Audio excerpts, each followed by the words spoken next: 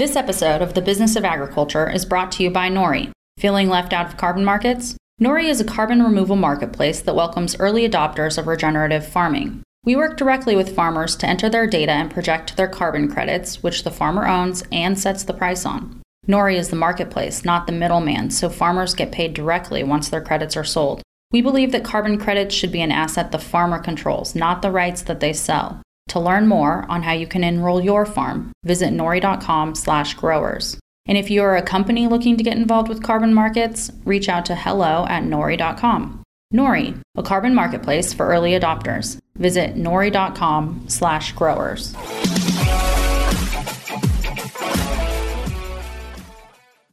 Well, greetings and welcome to another fantastic episode of the Business of Agriculture podcast. It's me, Damian Mason, your host. You already knew that because it said that in the introduction. I've got a great program for you today. Kurt Covington, he is the Senior Director of Institutional Credit at Ag America, which is one of the largest non-bank agricultural lending firms in the United States of America. Kurt was on this podcast about 9 months ago, and we talked about all things economic, all things impacting agriculture, all things that we see in the newspaper or we hear about, and he brings it back to the farm gate and to the consumer. So he and I are really, a good pair in this regard because I'm the current events marketplace guy. He gives me some real numbers and some economics behind it. That's what we're going to talk about today. We're going to talk about interest rates, land values, the 10-7-3-1 rule of agricultural deals, farm income, government payments, inputs, China, Mexico, the trade situation, and weather out west. That means, is the weather out west going to spread and give us some scares? Big stuff, about 10 topics I just named, and you know others will come up. Kurt Covington, thanks for being here, my friend. Good to see you again, Damon. How are you? I'm good. So a little background. If you haven't heard the prior episode with Kurt, it's probably go back about 9 months ago, and you'll find it, dear listener. Kurt and I also have some history. We have spoken to the same crowd, so we've bumped into each other on the road, which is how we know one another, because as you can imagine, there are these meetings, these agricultural business meetings. They have people like him on stage, you have people like me on stage. And then we had to take a cab or an Uber, or maybe we just hired a rickshaw, I think it was, in Lubbock, Texas, to haul us, or maybe it was Amarillo, I guess it was, to haul us to the airport. So he and I rode in the same rickshaw together in Amarillo. And when we were speaking to the Texas Bankers Ag division. All right. The first thing you wanted to lead off with was interest rates. Federal Reserve, they told us that interest rates were going to go up 1/4 point. They did. What's the big deal? Yeah, I think part of the problem is, we also heard from the Federal Reserve, and we've heard from a number of pundits, economists, that there was going to be 6 rate hikes, 8 rate hikes, 7 rate hikes, 15 rate hikes, 4 rate hikes. Honestly, Ukraine then fell in the middle of all of this, and then I think the Federal Reserve thought, time out. Let's back this off just a little bit. But as you know, Damon, and I think many of your listeners know, in the yield curve, what we call the yield curve of interest rate, there's anticipation of inflation and there's anticipation of what the Federal Reserve is going to do, follows, the 10-year Treasury. If I had talked to you in January, my 10-7-3-1 rule would have applied. And here we are, not quite at the end of March, but close to it. Yeah. It's now the 10-5-0-0 rule. All right. Before we get to your 10-7-3-1 rule, which I think is brilliant, and also it gives a real view to anybody that's in business. Remember, my listeners are ag professionals and then progressive, successful-minded farmers. I always like to let them see things from the other side of the desk. I always said background in comedy, you want to get good in comedy, like I was doing 28 years ago, you record yourself and then you listen to the tape from the audience's perspective. And by God, when you see your business from their perspective, it makes you better fast. And that's one of the things I like about having you on here. You're going to give the other side to the ag professional, the ag company, the ag entrepreneur, or the farm, or their rule. First off, interest rates. To the average listener that just has a normal job that wants to be a better ag professional, saying, why does this matter so much? Well, the big story is we use a shitload of borrowed money in production agriculture. So start me there. Interest costs, as a general rule of thumb, in normal times, Damon, historically, particularly the last 10 years, have represented such a small percentage of the operating budget for the average farmer across the U.S. that, it was pretty much inconsequential. People had their operating loans that were on variable rates. They didn't see that rate move really much for 10 years. People that were borrowing long term, I was talking to a borrower yesterday. He says, I have not been on a fixed rate loan in 25 years, and I'm way ahead of anybody that locked their interest rate in on a fixed rate. But today, it's a lot different. The thing that gets impacted first is the margin on your operating budget. So if let's just pick some numbers, right? Whether you want to use prime, LIBOR, SOFR, pick something. Yeah. Just use a number that we all heard, and then compare it to the average production ag operation that's borrowing $1 million, which to some people, to your neighbors in suburbia, it's like, these people borrow $1 million each season for operating. And you're like, some of them are a few million, right? So interest cost has gone from one of your cheapest. And look, Damien, I say this to everybody. Bankers, we'd like to say that we're building relationships. The truth of the matter is, when you're dealing with farmers, they're looking at money and they're saying, how much rent do I have to pay for that money? I'm renting money. I'm renting it. Yep. And that rent cost has gone up anywhere between 40 and 100 basis points, or, a 0.5% to a full percent. You say, well, okay. If my interest costs only represent 10% of all my input costs, that's no big deal. But if you're working on a 2% margin, profit margin, that is a significant difference. Well, let's just think about it this way. The average person that doesn't use a tremendous amount of borrowed money for operating, like much of production agriculture does, they might say, okay, interest rates went up 1%. What's the big deal? When it goes from 3 to 4, 1% increase, it really is a 25% more. 3 to 4 is a 25 to 33% more cost of the money. So if your rent went up 25 to 33%, it's not that it went up 1 point. It went from 3 to 4, which is a huge advance of the actual cost of money. And then let's take that one further step for those that don't understand agriculture. And they're probably not listening to this, but who knows? Maybe someone's driving around in their Corvette listening for something. Yeah, I guess some non-ag listeners, yeah. Farmers do not control the price of the product they sell. It's set by the market. Yeah. So it's not like the retailer down the street that says, the cost of a 6-pack of Coke is costing me 25 or 30 or 40% more, or the cost of the gasoline I'm putting in the tank for you to put in your car is costing 20. Yeah, the ability to pass on costs. The ability to pass on costs. Right. Is harder. At best, the market recognizes it maybe the next season, or perhaps even further out than that. In the meantime, you have farmers that have made some choices. All before this happened. One, I'm going to be open to the market, right? I'm going to take my gamble in the market. And if corn today is $5 and I'm hoping it's going to be $7, well, good for you. It doesn't always work that way. There's the ones that are very conservative and follow many of their bankers' leads and their advisors and say, I should probably lock in or contract some of this corn to make sure that I have an established margin so my operating lender feels comfortable. That all got blown up at the beginning of this year. All of it's blown up. Budgets that were set between the banker and the farmer, those input costs are up 30%, depending on where you're farming, what it is, and what it consists of. And while revenue has gone up, many of them had their corn locked in or their beans locked in or contracted. So it's kind of the double whammy effect of this, and it hit everybody. I remember reading last year in July, all fertilizer costs are going up, blah, blah. And there were many farmers that last fall kind of did the right thing, but there's plenty of them today that are open to the market on all their input costs, didn't plan ahead, and it's hurting them.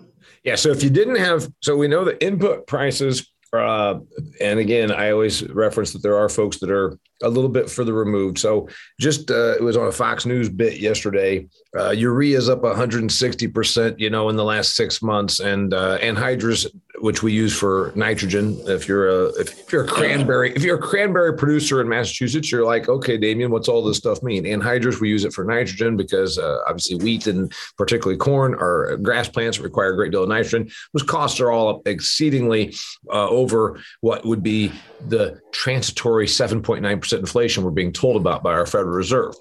Right. Anyway, I've also pointed out, Kurt, those numbers are complete bullshit. The same government that told you that inflation was transitory, they started telling us that 1 year ago. And I said, okay, transitory is a word that I never used in all of my agricultural economics studies, but I can tell you this, it's supposed to mean temporary. Well, you know what? Cancer's temporary. Everything's temporary. So what, saying something is transitory when you really mean temporary. Well, the truth is everything's temporary until it kills you.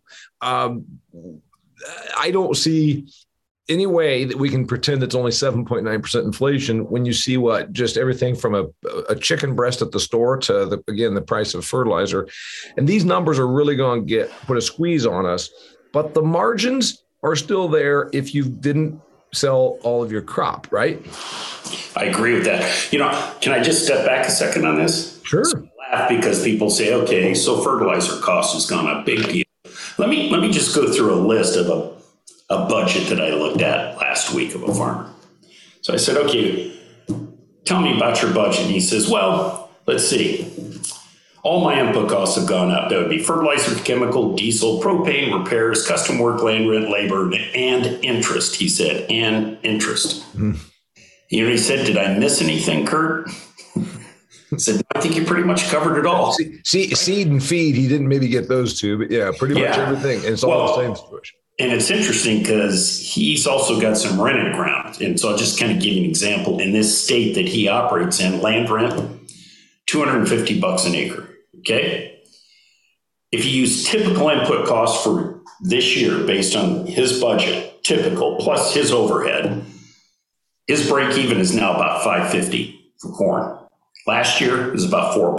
That's $1.50. Now, if he may have been planning ahead, locked in his corn at $5 and said, hey, I think I'm going to be good for now. All of a sudden he finds himself potentially upside down if he hasn't locked in any of his input costs. And since you're a big Texas fan, right? The old Texas hedge, right?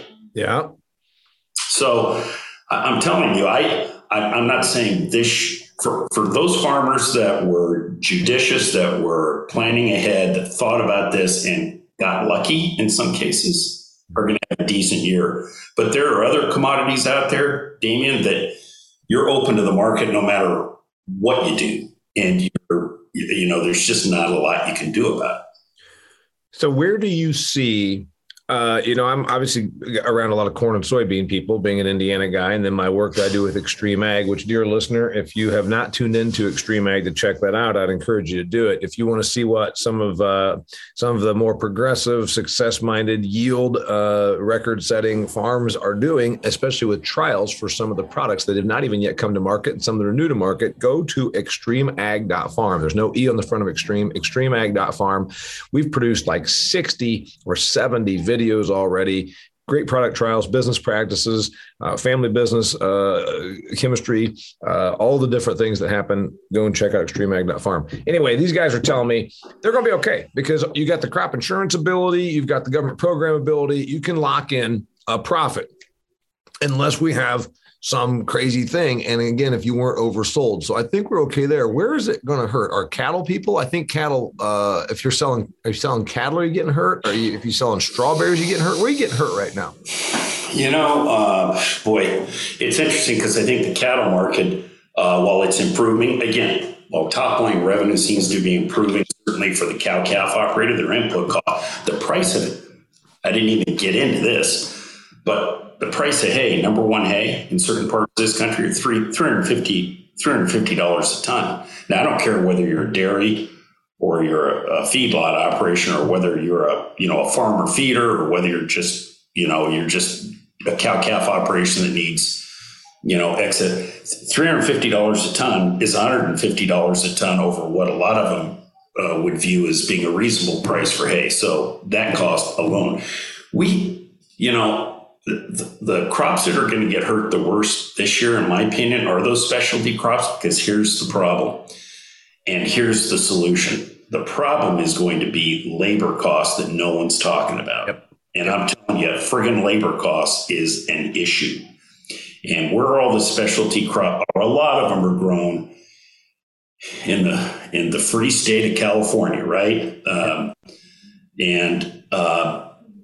God bless them. But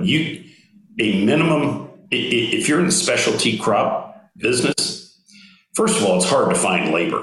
Yep. They've all migrated to the construction side where they're getting 25, 30, 40, 50 bucks an hour to pound nails. Yeah. So the thing that you're pointing out, and I've been saying this to my audience, is that we have a situation where and I get interviewed on Newsmax TV and Cheddar News and whatnot, and I keep bringing it back to labor also, and of course energy. But like you just said, I live half the year in Arizona, and you can talk about what comes across the border and all that. If you were needing specialty crop help in specialty products here in Arizona, like you said, these guys, they need roofers, so semi-skilled. If you can just bump from being a celery cutter to the next level, like you said, carrying shingles, you're going to make more money by double. And so this is going to be a real issue. And you're in Florida part of your life, most of your life, same issue there. When you got a building boom and you can't build houses fast enough, and the only issue there is, can you get the shingles? We're going to see this. I think it doesn't end in 2022 either. Yeah, I don't think it ends, and particularly depending what state you live in, and Arizona is not immune to this, but if you particularly look at California, here's what's going to happen, right? The advocates for higher wages for unskilled labor in the farming business is going to get driven out by technology. And I've seen, and I've been to demonstrations of labor replacing, not labor saving, completely labor replacing technology. Right. And I remember a year ago, that's probably 2 years, a year and a half ago, a strawberry harvesting equipment where the technology company said, we're only about 25% effective. In other words, if there were 100 berries to be picked, about 25 of them get picked and not squished by the technology, right? Or it doesn't get mixed. He thinks this year, so a year later, they'll be at 50%. And he thinks that within 3 years, they will be able to completely replace, if you're willing to buy the equipment, right? And assuming you have labor shortages, which are going to be out west forever. It is mind-boggling what's going to happen. So I've been saying this exact thing to my audience. Meat processing is another one, Kurt, that we're not there yet. And I said the first one that's going to come to is poultry, because poultry is the most standard-sized product. You bring a damn steer. It could be an 850-pound steer or an 1,850-pound steer. You can't set an assembly line. I worked in a factory for 3 summers. My wife's a factory worker, growing up. I know how manufacturing works. You can't set mechanically automated line for something that varies that much. But on chickens, that chicken don't vary from 6.4 pounds, period. So that's what's going to happen first. You talked about strawberries. The other thing I thought you were going to tell me was, with the cost of labor going up, if this new technology that can pick strawberries rather than human hands having to do it, if they get to where they can get 50% of the crop, they'll probably just go ahead and do it and say it's cheaper to waste half the crop than to hire human hands. And that's the sad thing. It contributes right back to food waste, but it's because we can't get the human hands. Right. And the other thing that we've done is we've encouraged people not to go out to the farm and work. Do you know the average age of the average farm worker that's out there today is as old as the owner of that farm himself? They're in their 60s. That next generation down has, either through education or the decision that they don't want to go work on the farm, that they're going to go do something else. You can still find the labor, but it's incredibly aged. And it's not just it's in all sectors of agriculture everywhere. Thankfully, if you go through the Midwest, it's not as labor intensive. It's, more machinery intensive. But in the end, look, if look, if you own a dairy in the Midwest, you got the exact same problem that a dairy out west does. You got to find milkers, you got to find herdsmen, you got to make sure those people show up every day. And given where and what it, I have to admit, what this administration has done by just handing out money for too long a period of time has encouraged people to not work. Yeah, by the way, I rent my farm ground to a large scale dairy operator in Indiana. And yeah, the base level job that when you come to his place and say, my cousin says I can come here and have a job. They're like, okay, first job they give you is you spray off and clean the udders and the teats of the cows and you put the milkers on. And to people that aren't around this, it was about 5 years ago on a CNN story. They said, well, they don't milk them by hand anymore. They have machines. And then there are some people that first off thought we still milk cows by hand. And secondly, I think they thought the machine was just, it ran around and did it. No, there are vacuum things, but you still have human hands to put them on. My understanding is on the dairy front that robotics you can't buy robots now because of the same problem we're all facing. The dairy said, screw it. I'm going to go ahead and start doing part of mine and phasing in robotics. And you can't get the robotics anymore. It's in tremendous demand, is my understanding. Yeah, the first, if I could just, it was interesting when robotics first came out. The challenge was A, does it work? But B, could you get someone there to replace it or fix it or do some work on it if you had a problem? That was the initial one was, well, hey, great, I'm going to put this on my little 400 cow dairy, but the supplier is in Wisconsin and the only repair guy I know, would have to drive from who knows where to where to. Today, that's not the issue. Now the issue is, can you scale this up for a 5,000 cow dairy? And the answer is yes, you can. Yeah, it looks like that's happening. So we just talked about strawberries, talked about dairy, we talked about labor. I think we all have that. Let's move on to the next topic that you touched on, going back to from the banker's role. Again, we borrow a lot of money in production agriculture. And even if you don't, there's probably somebody saying, hey, I've always stayed small. I've always paid cash for my operating. Maybe when it's 3% money, I was stupid to do that. But now we're talking 5% borrowed operating capital. I'm not going to do it. Even they have to look at things from the perspective of the banker. 10-7-3-1 rule. What's that mean? I always grew up in this. I can't remember what. So I've been doing this 45 years. I can't remember who told me this, but doesn't look a day. If you're watching this, dear viewer, because remember we got the YouTube channel, Damian Mason's channel. Go to YouTube, hit subscribe, and he doesn't look a day over 50. Okay, Kurt, you've been doing it for 4 years. 10-7-3-1 rule. Everybody has little rules in their industry that even folks outside of it don't know. So what's that mean? So in normal times, if you get 10 applications in the door, 7 of them are viable, meaning it's a loan you think you can make. Out of those 7, you get 3 of them that tell you, yeah, move ahead. Let's pursue the request and let's get me approved. We get them approved and one of them takes the deal. Mm-hmm. So seven of them are worth. 7 of them as a lender. 7 of them you would have loaned money to. Out of the 10, there was 3 that you just threw out. There's a reason. But only one of the 7 used to come through. Yep, and we used to say there was an old saying that if 1 out of every 10 deals get done, thank the other 9 for getting you the 10th. Right. And then I remember my banker friends also, Kurt, told me that if you've never made a bad loan, you probably missed out on a lot of good ones. I remember that being a banker rule too. Right. Yeah. So I had a fellow I worked with one time that said, I've never made a bad loan. I said, well, you probably haven't made enough. but now we're at the 10 applications come in. Maybe 5 of them are viable, given where interest rates are. Given where land values are, and people say, well, yeah, I got all this land equity. Hey, that's great. But if you're going to borrow off this land equity, the cost of that is going to go way up. And so you might have 10 that come in, 5 that appear viable. Today, out of those 5, you're lucky sometimes if one of them says, I'm ready to move ahead, but I need a better interest rate. I can't gift you. This is. You're looking at it, pal. This is as good as it gets.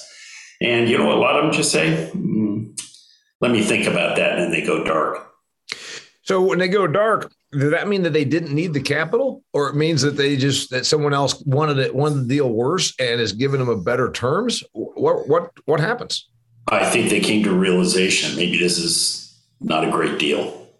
Okay. So, but there has to be some education between the banker and the borrower. You say, look, I can do this deal, but if it's if this is going to cost you 100 basis points more, right, another full percent. Here's what it does to your repayment ability. Here's what it does to your liquidity, because you're going to drain cash to make those payments. Here's what your crop commodity prices have to be on a go-forward basis to make all this work. And then all of a sudden, they wake up the next morning in bed at 3 a.m. going, holy shit, maybe this isn't a great idea. Yeah. They do come to the realization, right? They do come to the realization. I would tell you the ones that come to it first are the ones that went through the 80s. A question for farmers and agricultural landowners. Have you ever lost yield to unexpected pest or disease? Well, of course you have, because every season you're forced to guess about some of the most important management decisions. But now you don't have to guess. Pattern Ag offers the most advanced soil analysis available today. In addition to a comprehensive nutrient analysis, like any soil survey is going to do for you, Pattern can predict next season's risk from the most damaging of pests and diseases, including corn rootworm, soybean cyst nematode, sudden death syndrome, and more. So for the first time ever, a single soil analysis can help you optimize your crop protection and fertility spend at a subfield, field, and operational level. Time to refine your management decisions. Time to optimize your inputs and maximize your yield. Simply go to www.pattern.ag and get started today. Most of my listeners probably skew younger, because more podcast listeners are younger than older, meaning there's not as many 75-year-olds that listen to podcasts. But I would say this. I just had this discussion with a younger, meaning he's 30s, listener. And I said, man, I don't pull that thing of walking uphill to school both ways in the blizzard like your grandparents talked about. And I know that the younger people in their 30s, Kurt, have heard enough about the 80s. They've heard about the 1980s. They've heard about the 1980s. I said, I ain't going to do that. But just kind of like I put in my book, I said, I'll just tell it this way. And this is not bullshit. This is a true story. In the 80s, there were some farming assets that were so bad off, the bank wouldn't repossess them. And that's the best way to explain the 80s. We can talk about how terrible it was. Interest rates spiked. There was no commodity demand. Farmers were there were some farming situations that were so bad, the bank wouldn't even repossess because the bank didn't want it. That's how underwater they were. That's a true story. And can I tell you, in the last dairy crisis in 08, 09, there were some dairies that had an appraised value of close to zero, meaning there was the milk prices were so bad, absolutely no sales activity to justify the value that they wanted to do a refinance. And ultimately, those deals that went into workout, the bank said, you know what, we're just going to need to milk these cows. we're going to need to milk these cows, and we're going to need to keep this facility operating. So right on warm idle until things get better. And like you said, liquidating it was liquidating into not only a loss, a zero. Right. So we might as well operate. We might as well operate at a little bit of something. So speaking of this farm situation, Chicago Federal Reserve, Kurt, tells me, I read the article, it was New Year's time, that Midwest farm ground went up 18% in calendar year 2021. I read that and I said, I can do anecdotal evidence that says it's been more than 18%. I can go, and again, it's not empirical. I don't have every stat, but I can just give you reference from agricultural properties that I'm seeing. And I said, I think the number's 30%. Now, whether it's 18 or 30, it's up a bunch. Some might even say it's up 50. A friend that I know in agriculture walked away from bidding for a 68 acre chunk. And I know to the Western people, 68 acres. Well, in Indiana, we get precipitation, 68 acres, you can actually do something with. He walked away from the bidding. He walked away from the bidding on that at $17,000 an acre. It would have sold for probably $8,000 4 years ago. So going from 8 to 17 in 4 years. Come on. We got some real issues out here on land values, and it's being paid for apparently. So you talk about deals, talk about interests. What's going on?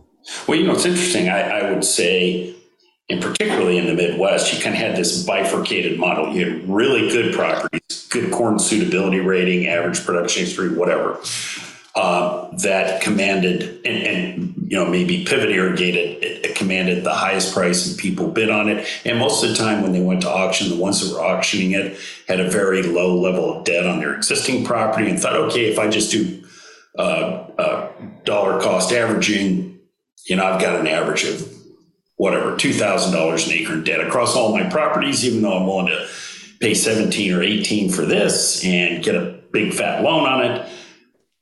Dollar cost says I can afford this. And then you had the other properties on the other end that were the highest quality properties, were not, what I would say suitable to most either investors or other farmers, that did have a decline, did kind of had a decline of, in some cases, in pockets, we saw land values went down 25%.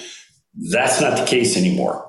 There seems to be this, and I'm very concerned about this because I see bankers following the same trend where if you got dirt, you can't get hurt. So yeah, my favorite thing, I saw it at the Kansas Bankers Ag Conference a few years ago when they talked about the young folks that said, if you got the dirt, you can't get hurt. My parents bought a chunk of farm ground right when we were starting to not be broke in 1981. And then that farm ground became worth less than half. A year later, it was less than half of what they had given for it. So they did thereby ensure that we would stay broke for another 10 years. Yeah. Well, I think my challenge is today, there's a lot of lenders in the market that are reaching. And they're reaching because they have goals to meet. Mm. So, and the goals aren't about earnings. The goals are about growing assets on your books. And I get it, but here's the deal that I've learned over, and it took me a while to figure it out, right? I mean, in the 80s, we were collateral lenders, just exactly like you said, Damon. You were collateral buyers, actually, in the 80s. I'm seeing some institutions, some lenders starting to reach that are reverting back. You got dirt, you can't get hurt mentality. And being collateral lenders, we learned in the 80s, we were collateral lenders. And our regulators taught us, no, you need to be cash flow lenders. Well, that turned off the spigot, because if you were basing everything on just cash flow, as well as I do, and even today, you cannot get a piece of property on a standalone basis to cash flow. It's almost impossible where it is today. So we became very pragmatic. And our regulators helped us along. We were a little slow as ag lenders. And we said, can we be pragmatic about this? Collateral's important, so's cash flow. Let's find a way to do it. And we've been that way. But I'm telling you now, I'm seeing lenders starting to reach. And that concerns me in a high interest rate environment, frothy commodity prices, high land values. And I'm just a little concerned about it, because I think my personal opinion is, and this is me speaking, we're not that far away from a recession. You spoke about the yield curve early on, and a lot of folks, hear that and they're like, what are they talking about? And it's always supposed to be predictive of recessions. And, I get it. The yield curve simply means that when short-term money is paying more than long-term money, it means we have, it's silly. Why would you do that? Right. Long-term money should always pay more.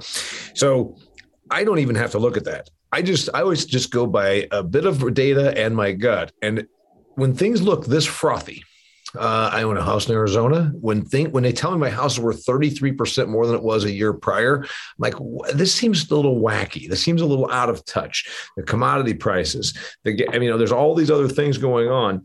So recessionary times may not be coming. Ag might just be letting the curve. We were ahead of the whole mainstream on these values ascending. What if we were just the torchbearer for the inflation that was to come? And then after the inflation comes some sort of massive correction. Is that what he thinks is going to happen? I do. I do. And the people that are paying $17,000 an acre for farm ground that was just $8,000 3 years ago, what are you going to tell them? You better have an outside job. Okay. What about interest? I it seems that they were telling us we were going to do 6, 8, 10 interest rate hikes over the next year because we've got to tame things. Now they're a little gun shy. What is interest rates? I think they go up a bit more. I don't think they go up as much as we might have thought. So another half. Yeah, I have to use even numbers because I'm kind of a stupid banker. So we start talking 3, 5, and 7, 9. I don't get that.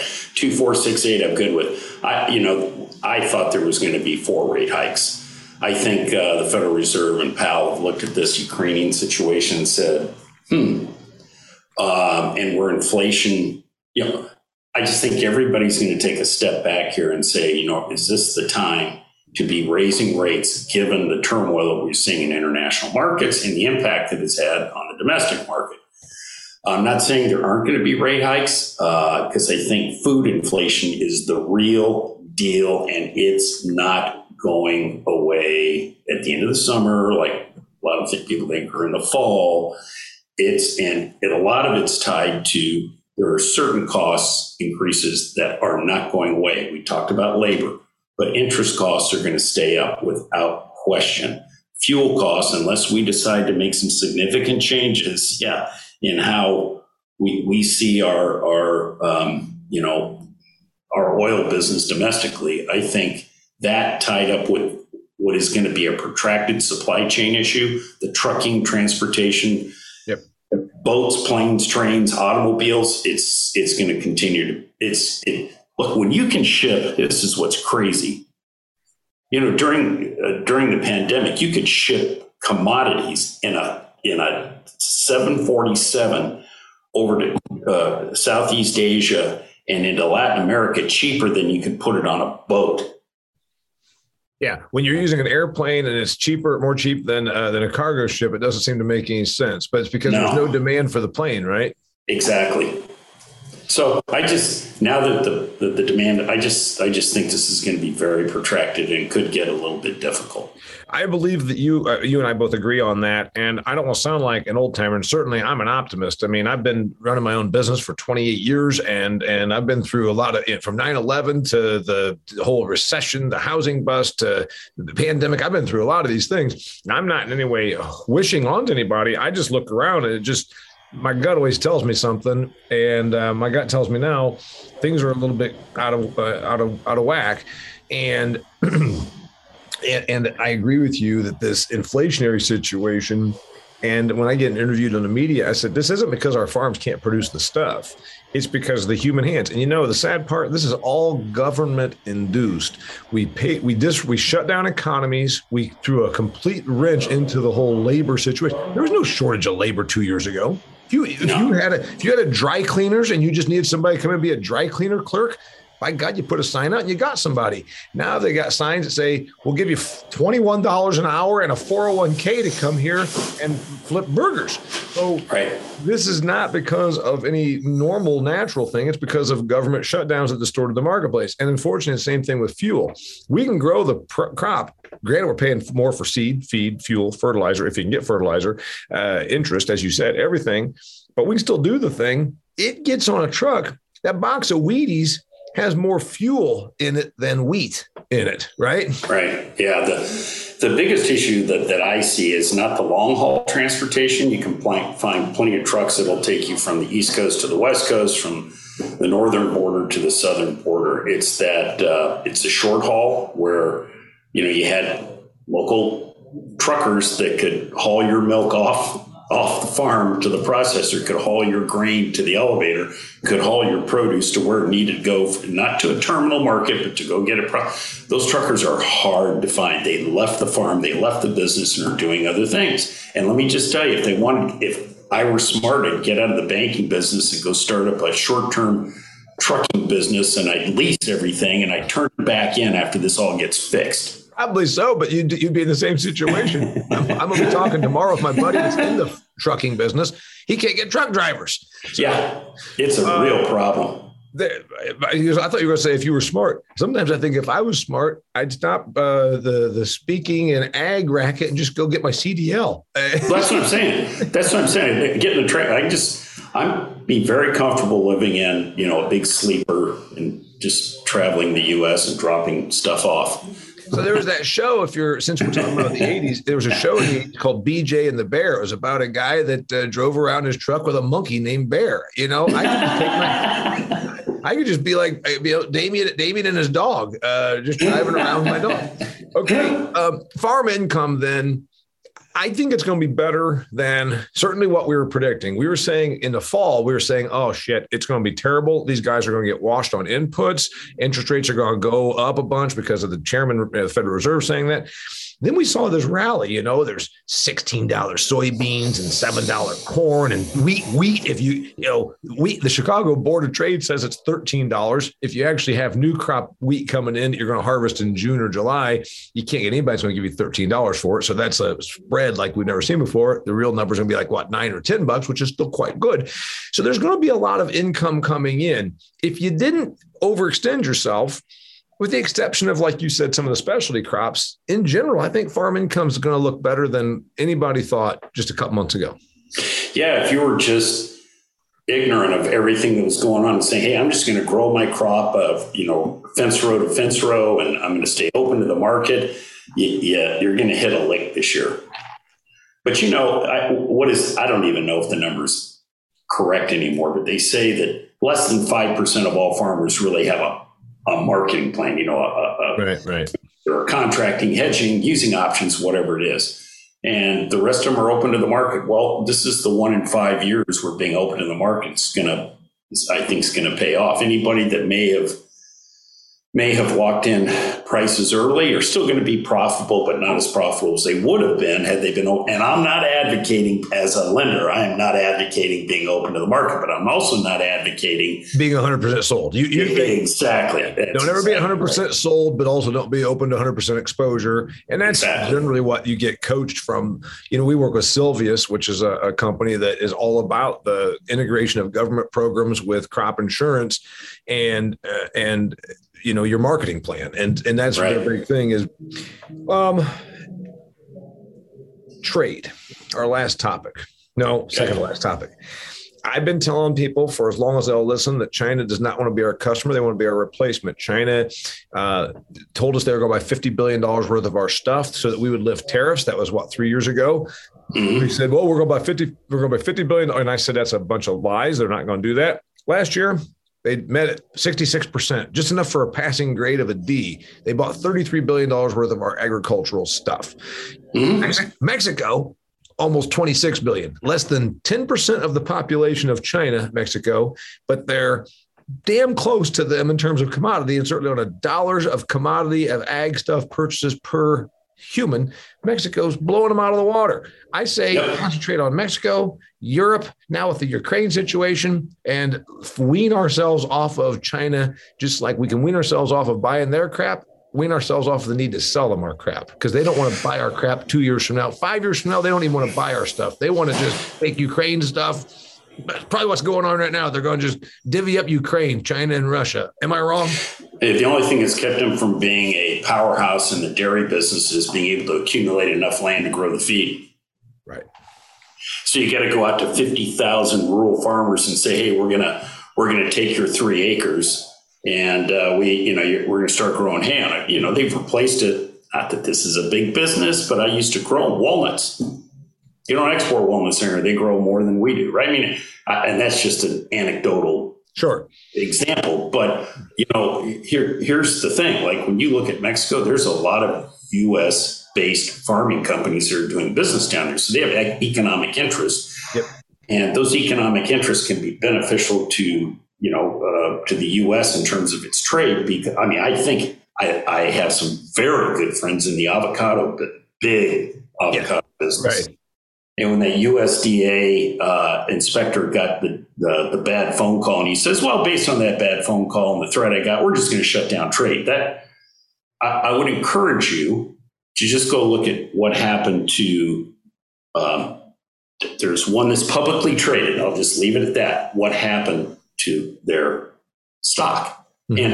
And my whole point is that interdependence can be good and it can be bad. But clearly, if you look at what goes on in Latin America, there's a lot of U.S. influence in those markets down there, and it's to the benefit of the U.S., in my opinion, in terms of trade. Yeah. So you agree with me that we could have a better America's trade and be less dependent on China trade. And again, it strengthens the block. Right. You could even make the environmental argument that it's better for the environment than hauling stuff across the Pacific. But also, I think there's the geopolitical turmoil situation that can be averted. Well, labor costs are cheap in Latin America. The other thing is we can't afford to lose those partners to China because China would love to partner up with Latin America.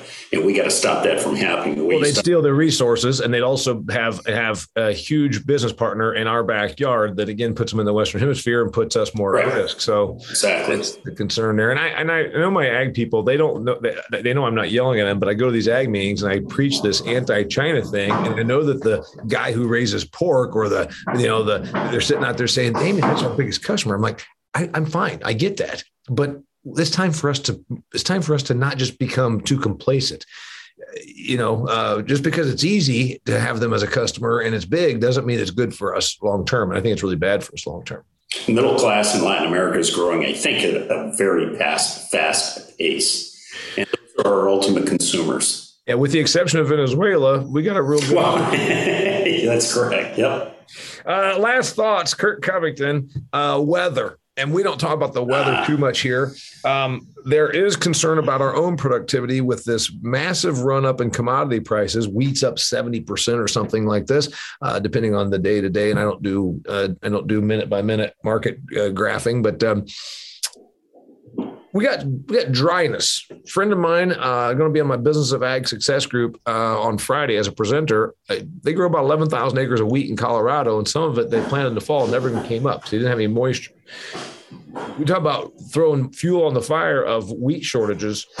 We don't grow a lot of wheat in Indiana. We grow some, and we have precipitation, so we can grow it. We just don't have a lot there. It's the Central Plains and in the Northwest. They're all dry. Are we going to be? Yeah, so I was asked this question not too long ago. What can a farmer? It's always the great question what can a farmer do? Well, unless you're a god, you can't make it rain anymore. But what you are seeing, and I do think that there's going to be a challenge. I think you see cow-calf operation and feeders that are starting to thin their herds because they just don't have enough feed. You're looking at dairy operations that maybe, milk might be $23 a hundredweight. But if your margins are squeezed to the point that you can't afford to pay for the hay, the labor, again, not to go down the entire list again. Yeah. Maybe it's better to shrink than to grow, right? And then, are there alternative crops you can grow? Well, that sounds great, but this isn't, there are parts of Pacific Northwest where, wheat is what wheat is, right? And it's a thriving commodity, particularly in the eastern half. And bottom line is, what can you do? Well, I know they're looking at kind of a model that they use in California, which is, water wheeling, or what you call, basically water banking and selling it from the north to the south. And that all sounds great, but it's not a developed market. It's just kind of a test. In the meantime, your grass is burning up. Right. I had heard some farmers that, are, irrigating, that have the ability, they'll do deficit irrigation. In other words, instead of pouring the water on, to get that crop, they might, pour 2/3 of the water on and get a smaller crop, maybe not the quality as good as it is, but it gets them through. But the bottom line is the feed, the cow-calf operations, the dairy operations, they're going to have a tough time getting feed up in that area, in my opinion. Yeah, I think you're right about that. And then remember, I always have to correct people, and I don't do it in any condescending way, but I remember once when grains got like this before, a decade or so ago, and I said, I don't know if you can have that cattle operation when you're feeding $7 corn. And the guy said, but I'm not feeding $7 corn. See, I grow it myself. And I said, well, if you could harvest it and take it to the grain elevator and sell it for $7, you're feeding $7 corn. And that was something that I couldn't quite communicate to this person, that he thought that he was only feeding $4.75 corn because he grew it himself. And I said, no, you're feeding $7 corn because that's what you could be selling it for. So the reality is that's going to be an issue on that. So I agree with you that we're going to see some squeeze on livestock that needs the grain for feed with the stock to use ratios and the amount of grain price escalation we've seen. And this would be a tough time. It's kind of like the perfect storm. We've already got the Ukraine, we got the inputs, we got the inflation, we got turmoil. We're trying to come out of the government locking things down, getting back to normal. And then if we see a weather event, it's the perfect storm, and it's not something that we want to see. Yeah, it's really kind of interesting. I'll just one anecdotal story. Farmers are particularly the ones that have been faced with that are faced with crises, and they have to deal with it themselves.